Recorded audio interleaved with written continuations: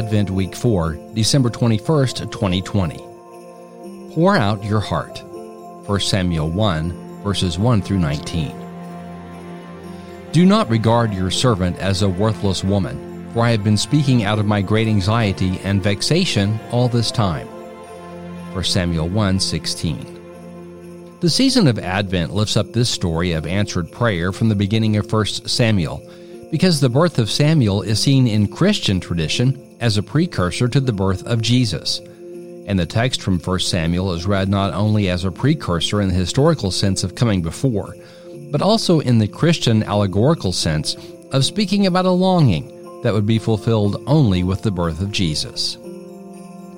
Instead of focusing on this traditionalist and supersessionist logic or precursor fulfillment, I would like us to stay close to the story's depiction of Hannah's tears. She has been tormented for years by Peninnah for being barren, and she pleads with God to lift the stigma of barrenness from her. Eli takes her to be drunk as she moves her lips while pouring out her soul before the Lord, speaking out of great anxiety and vexation.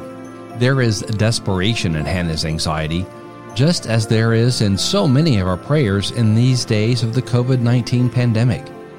Prayers and tears over loss of jobs, eviction from homes, tears of profound grief across the world for those who have already been ill and died.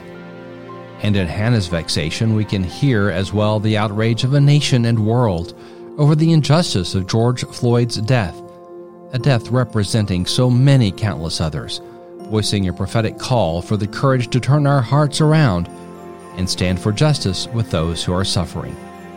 With Hannah, let us pour out our hearts this Advent, longing for newness of life and for the mystery of God to draw near to us.